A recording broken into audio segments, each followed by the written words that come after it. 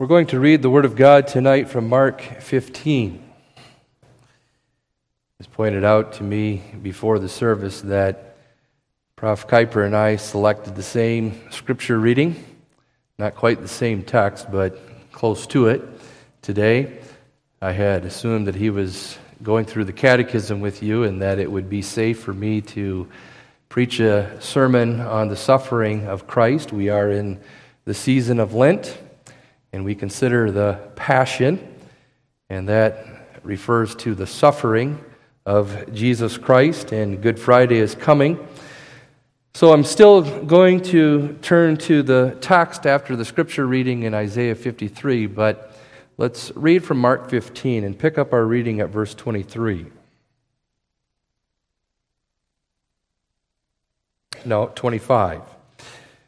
25. And we will read through the confession of the centurion in verse 39. So Mark 15, verse 25.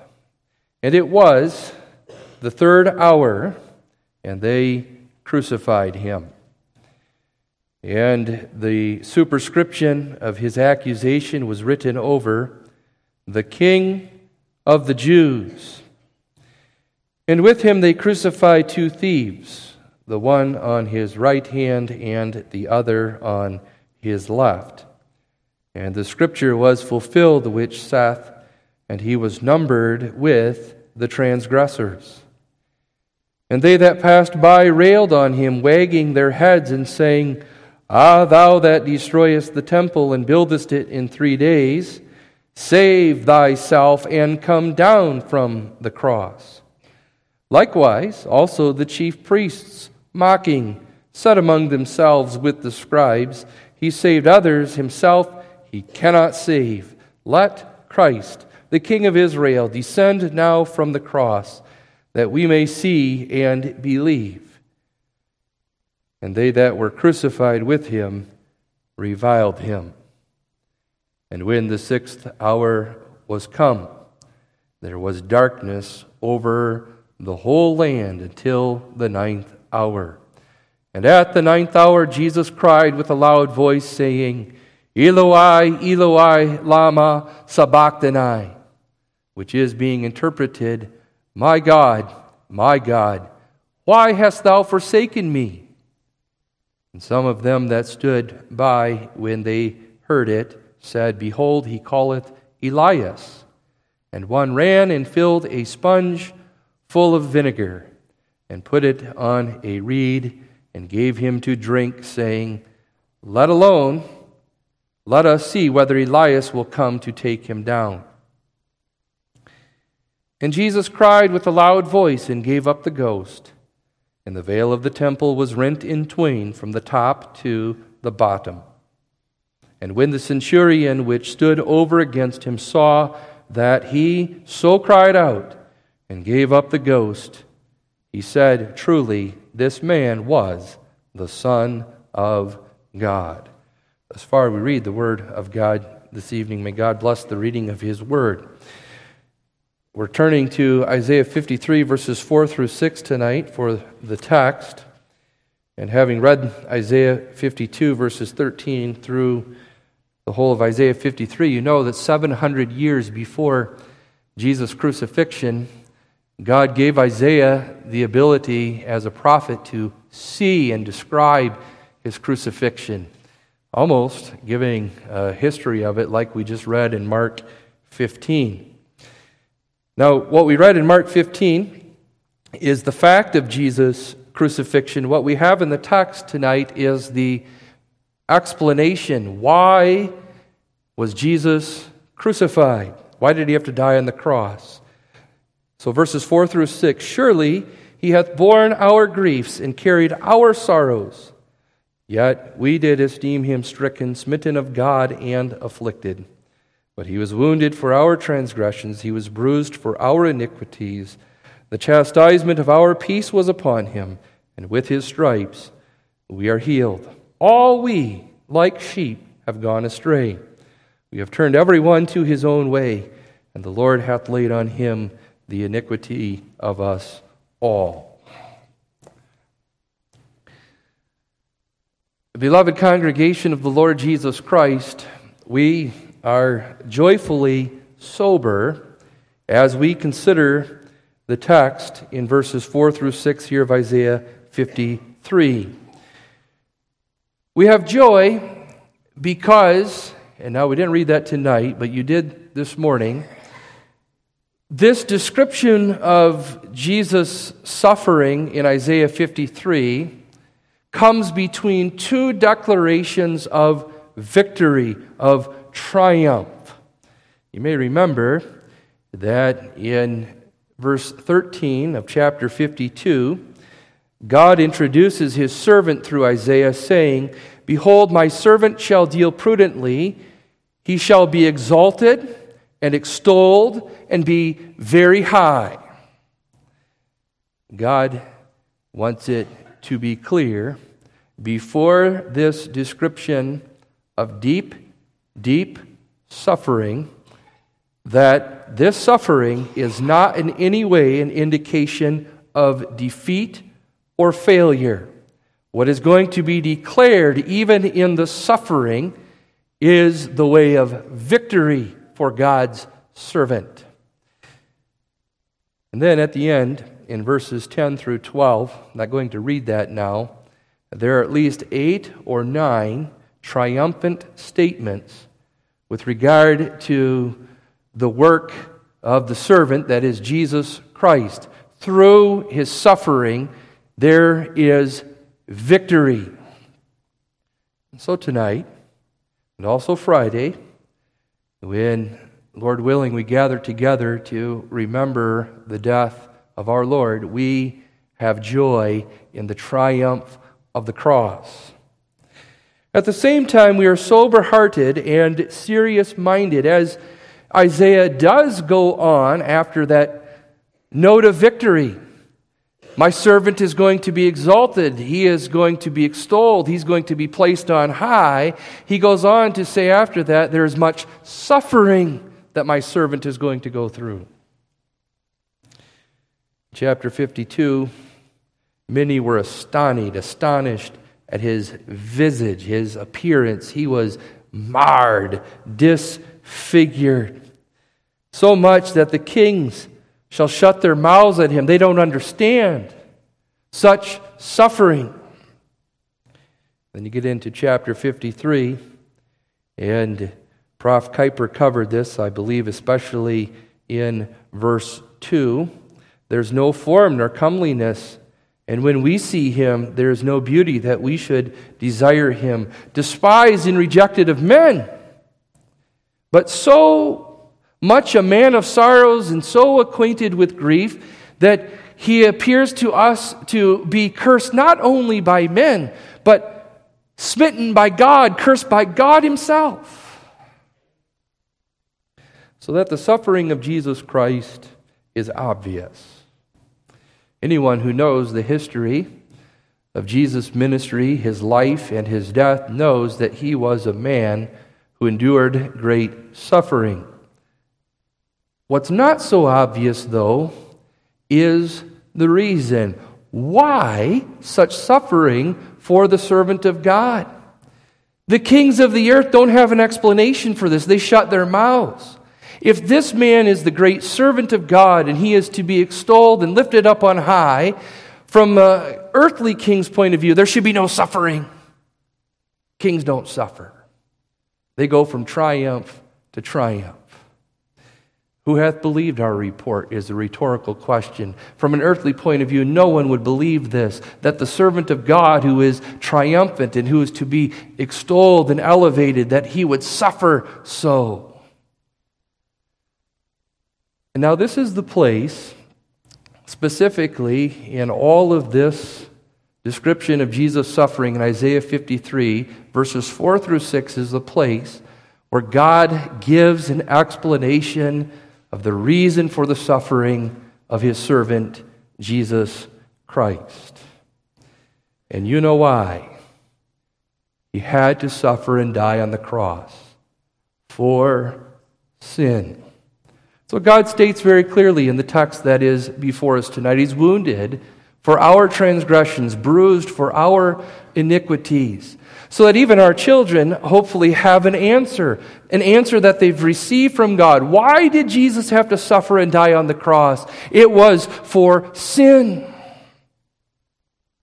It's not hard to give that answer or to understand that answer, but it is an answer that many people do not like, an explanation for the suffering of Jesus. Because if you understand this, you understand that this requires a confession of your own sin and your own need for a Savior. And there are many people who don't want to confess sin or admit that they need a Savior. But if you believe in Jesus Christ, then tonight you embrace this truth. I know why Jesus had to suffer and die. In the plural, it was for our sins. And that includes my sin. He was wounded for our transgressions. Let's consider that tonight as the theme for the sermon. Wounded for our transgressions. 2 points: the meaning and the result. The text teaches us the reason for the suffering of the servant of God, and that reason is this: He has come to take our place. Verse 3, which is not part of the text, but verse 3, which comes right before our text, says that He is despised and rejected of men, a man of sorrows and acquainted with grief. There's the explanation of the fact that He is a man of sorrow and grief. Now, verse 4 is telling us why. Surely, there's the emphasis. Certainly, surely, He hath borne our griefs and carried our sorrows.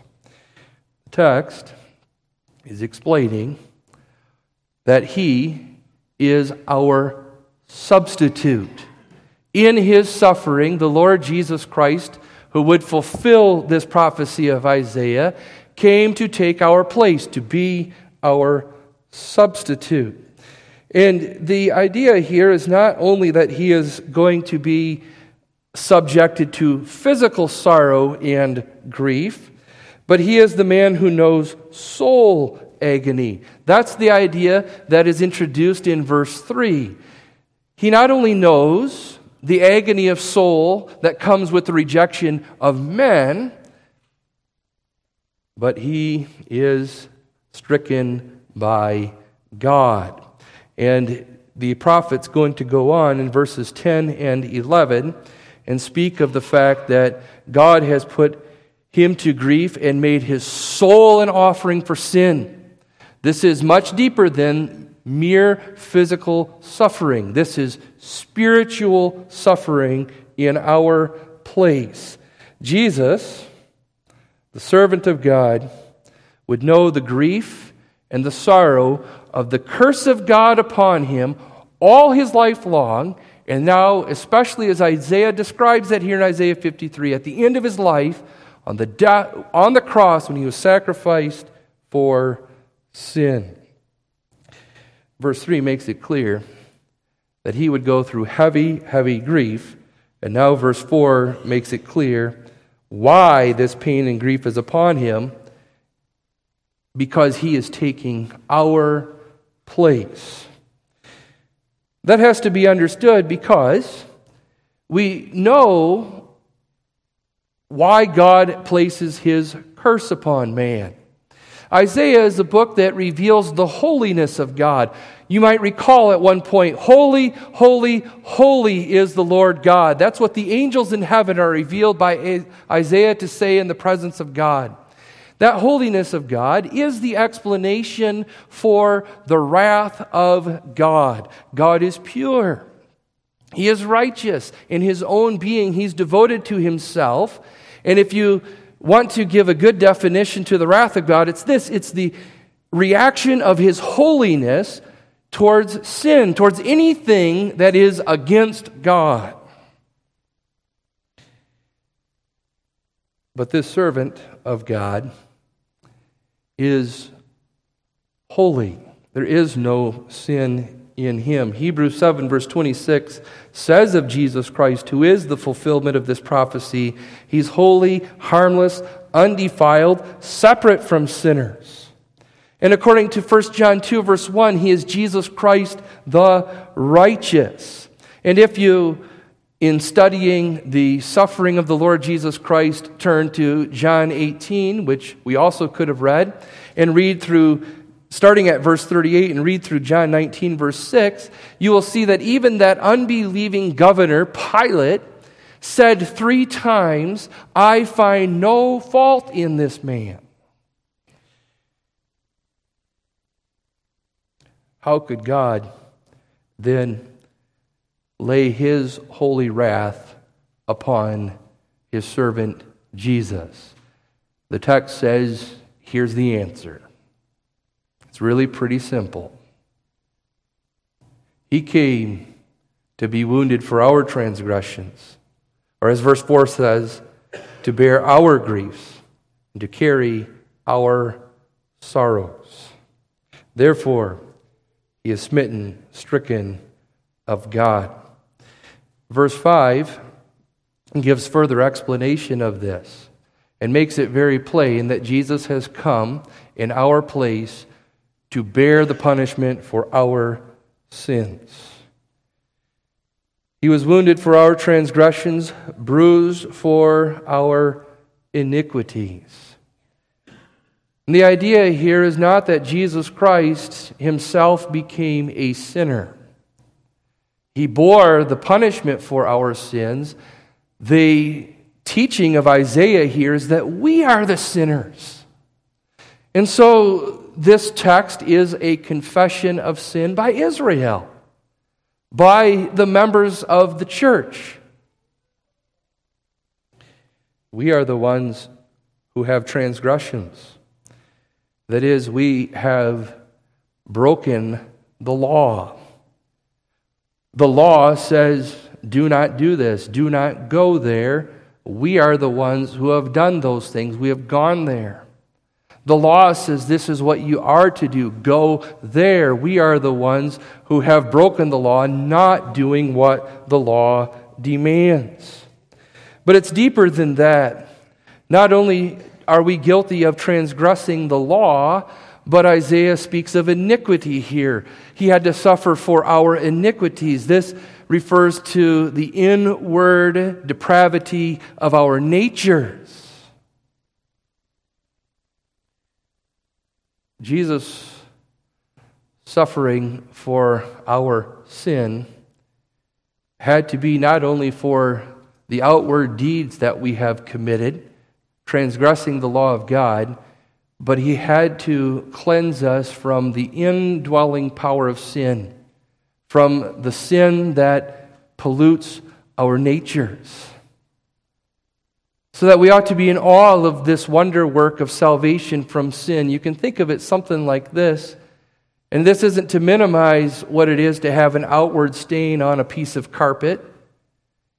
That can be very difficult to remove as well. But think about that piece of carpet where the stain goes down into the very fibers of that carpet. Might be able to take that dirt off the surface, but find that it's impossible to get to the very root, to the very heart of that stain. And that's what Isaiah is teaching us here, to confess that our sins are not only these outward transgressions of the law, but sin is rooted in the very heart of our being. We are stained with sin. And now, our sins are laid upon him. And this is where the theological term of imputation comes in. We think of imputation of the righteousness of Christ to us. And that's a beautiful thing. I believe Isaiah is speaking of that in verse 11 when he speaks of his righteous servant justifying many. He has a righteousness that He imputes to us so that the righteousness with which we stand before God is not our own, it's Christ. But now here in the text before us, there's another kind of imputation, and that's this. Our sins, our unrighteousnesses are imputed to Christ so that He's not guilty of any unrighteousness, but legally He has become responsible for our unrighteousness, so that He bears the punishment we deserve. He was wounded, punished for our transgressions. Not guilty of our transgressions, but so responsible for them that God says, you bear the punishment for them. The idea there perhaps is pierced. And then we think of the hands and the feet of Jesus pierced with Roman nails as He was nailed to the cross. And then this too, although He was already dead, but pierced with the spear thrust in His side. And the idea here is that His sacrifice was a sacrifice of death, even the death of the cross. Not just wounded, but wounded or pierced to death. He gave His life as a punishment for our sin. And He was bruised or crushed.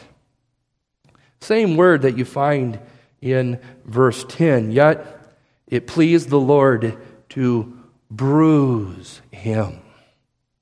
And then when you read on there in verse 10, He hath put Him to grief when thou shalt make His soul an offering for sin.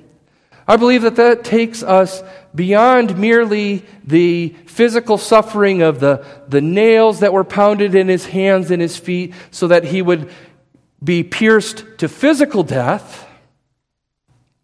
This brings us beyond that to the spiritual death, the agonies of hell, of God's wrath in His soul there on the cross for our transgressions and iniquities.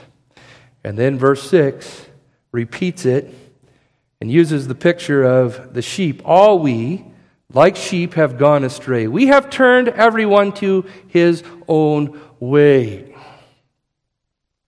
Now we think of sheep, we think of the church, we think of God's elect people.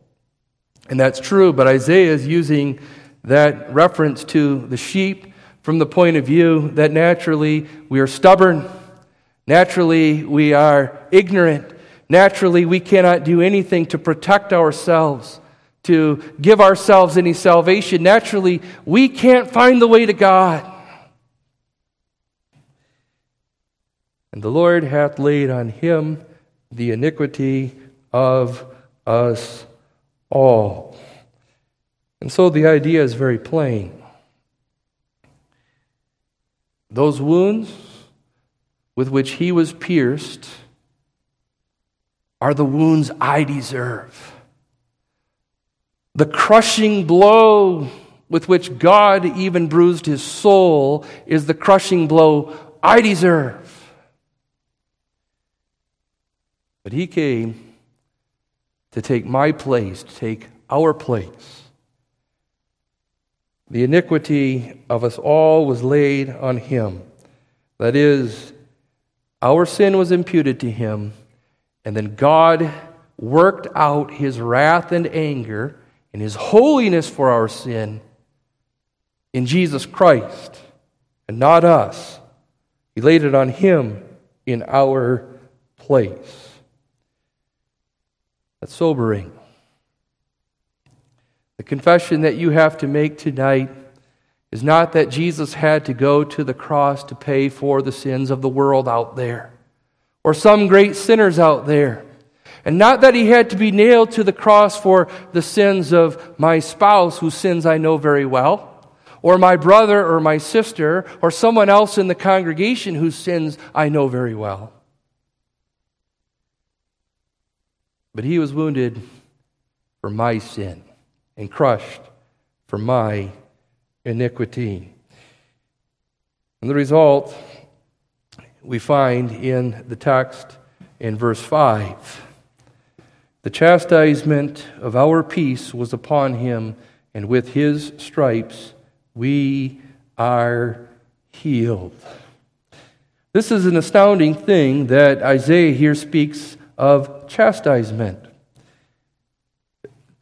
There are things that God does in reaction to sin to punish the sinner and to say, my curse is upon you, and my intent is to withhold all good, all favor, all love from you, and to pour upon you hatred and wrath and contempt. But when Isaiah speaks of chastisement, he's speaking of discipline. Discipline that causes pain, but discipline that has a positive outcome.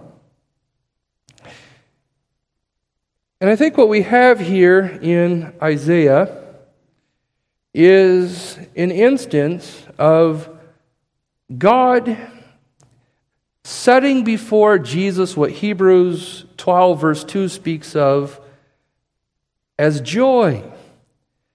Hebrews 12 verse 2 says that Jesus is the author and finisher of our faith. We look unto him, who for the joy that was set before him endured the cross. In other words, God set before Jesus before he went to the cross,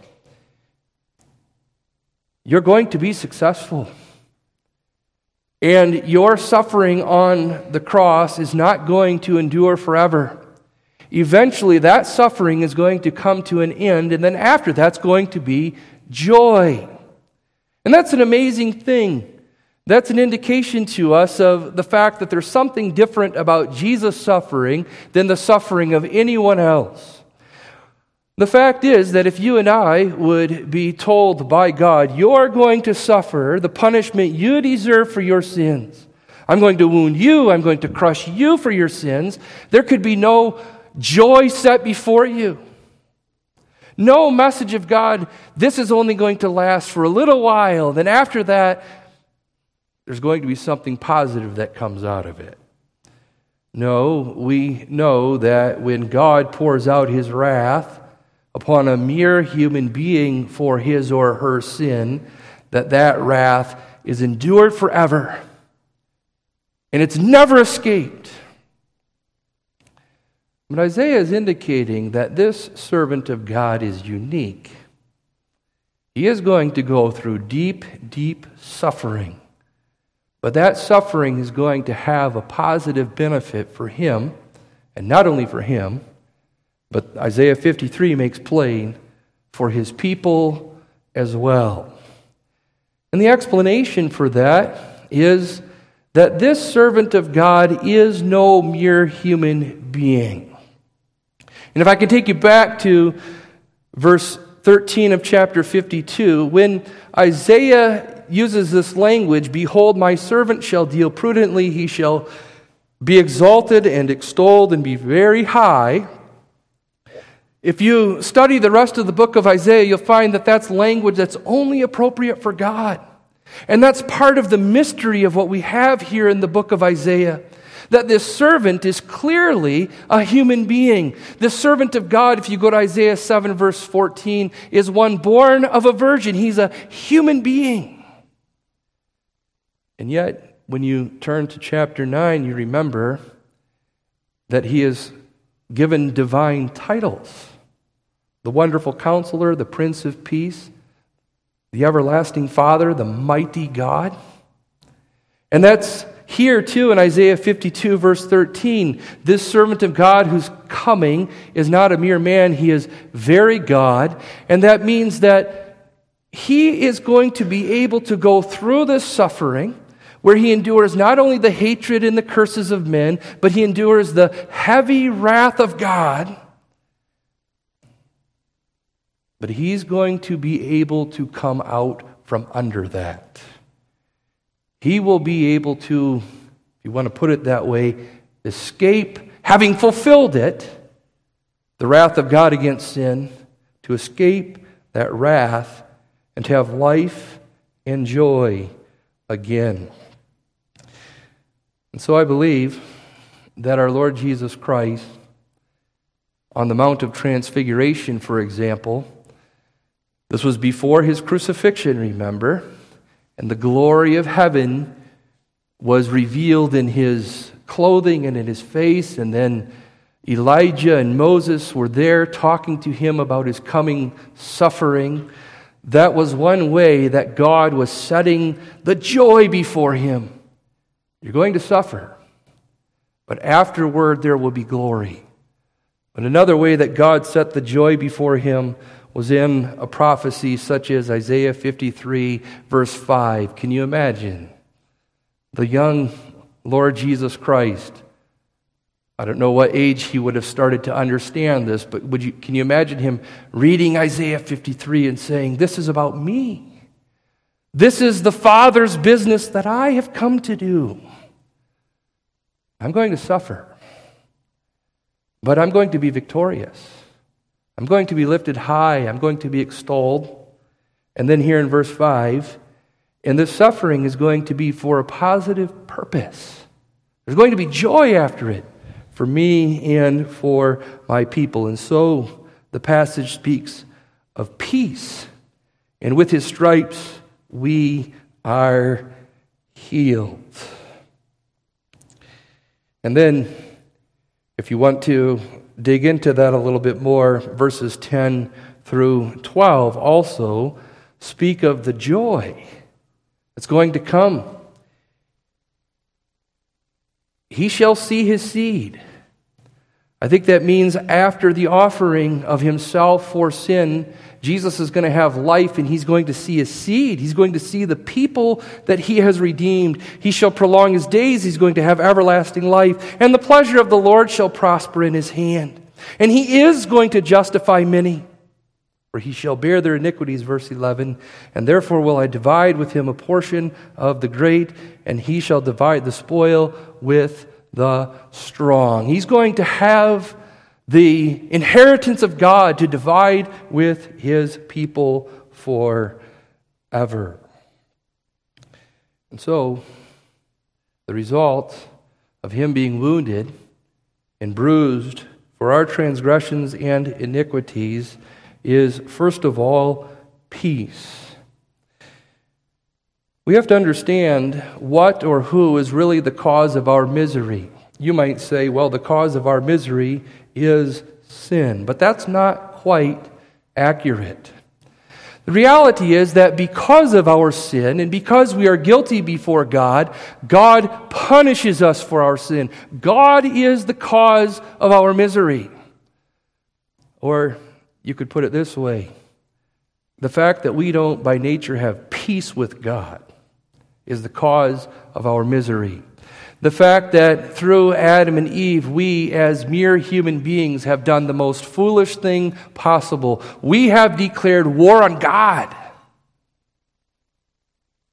And in that warfare with God, there can only be one result: that we are defeated. That he puts us under his wrath, his curse, and makes us miserable.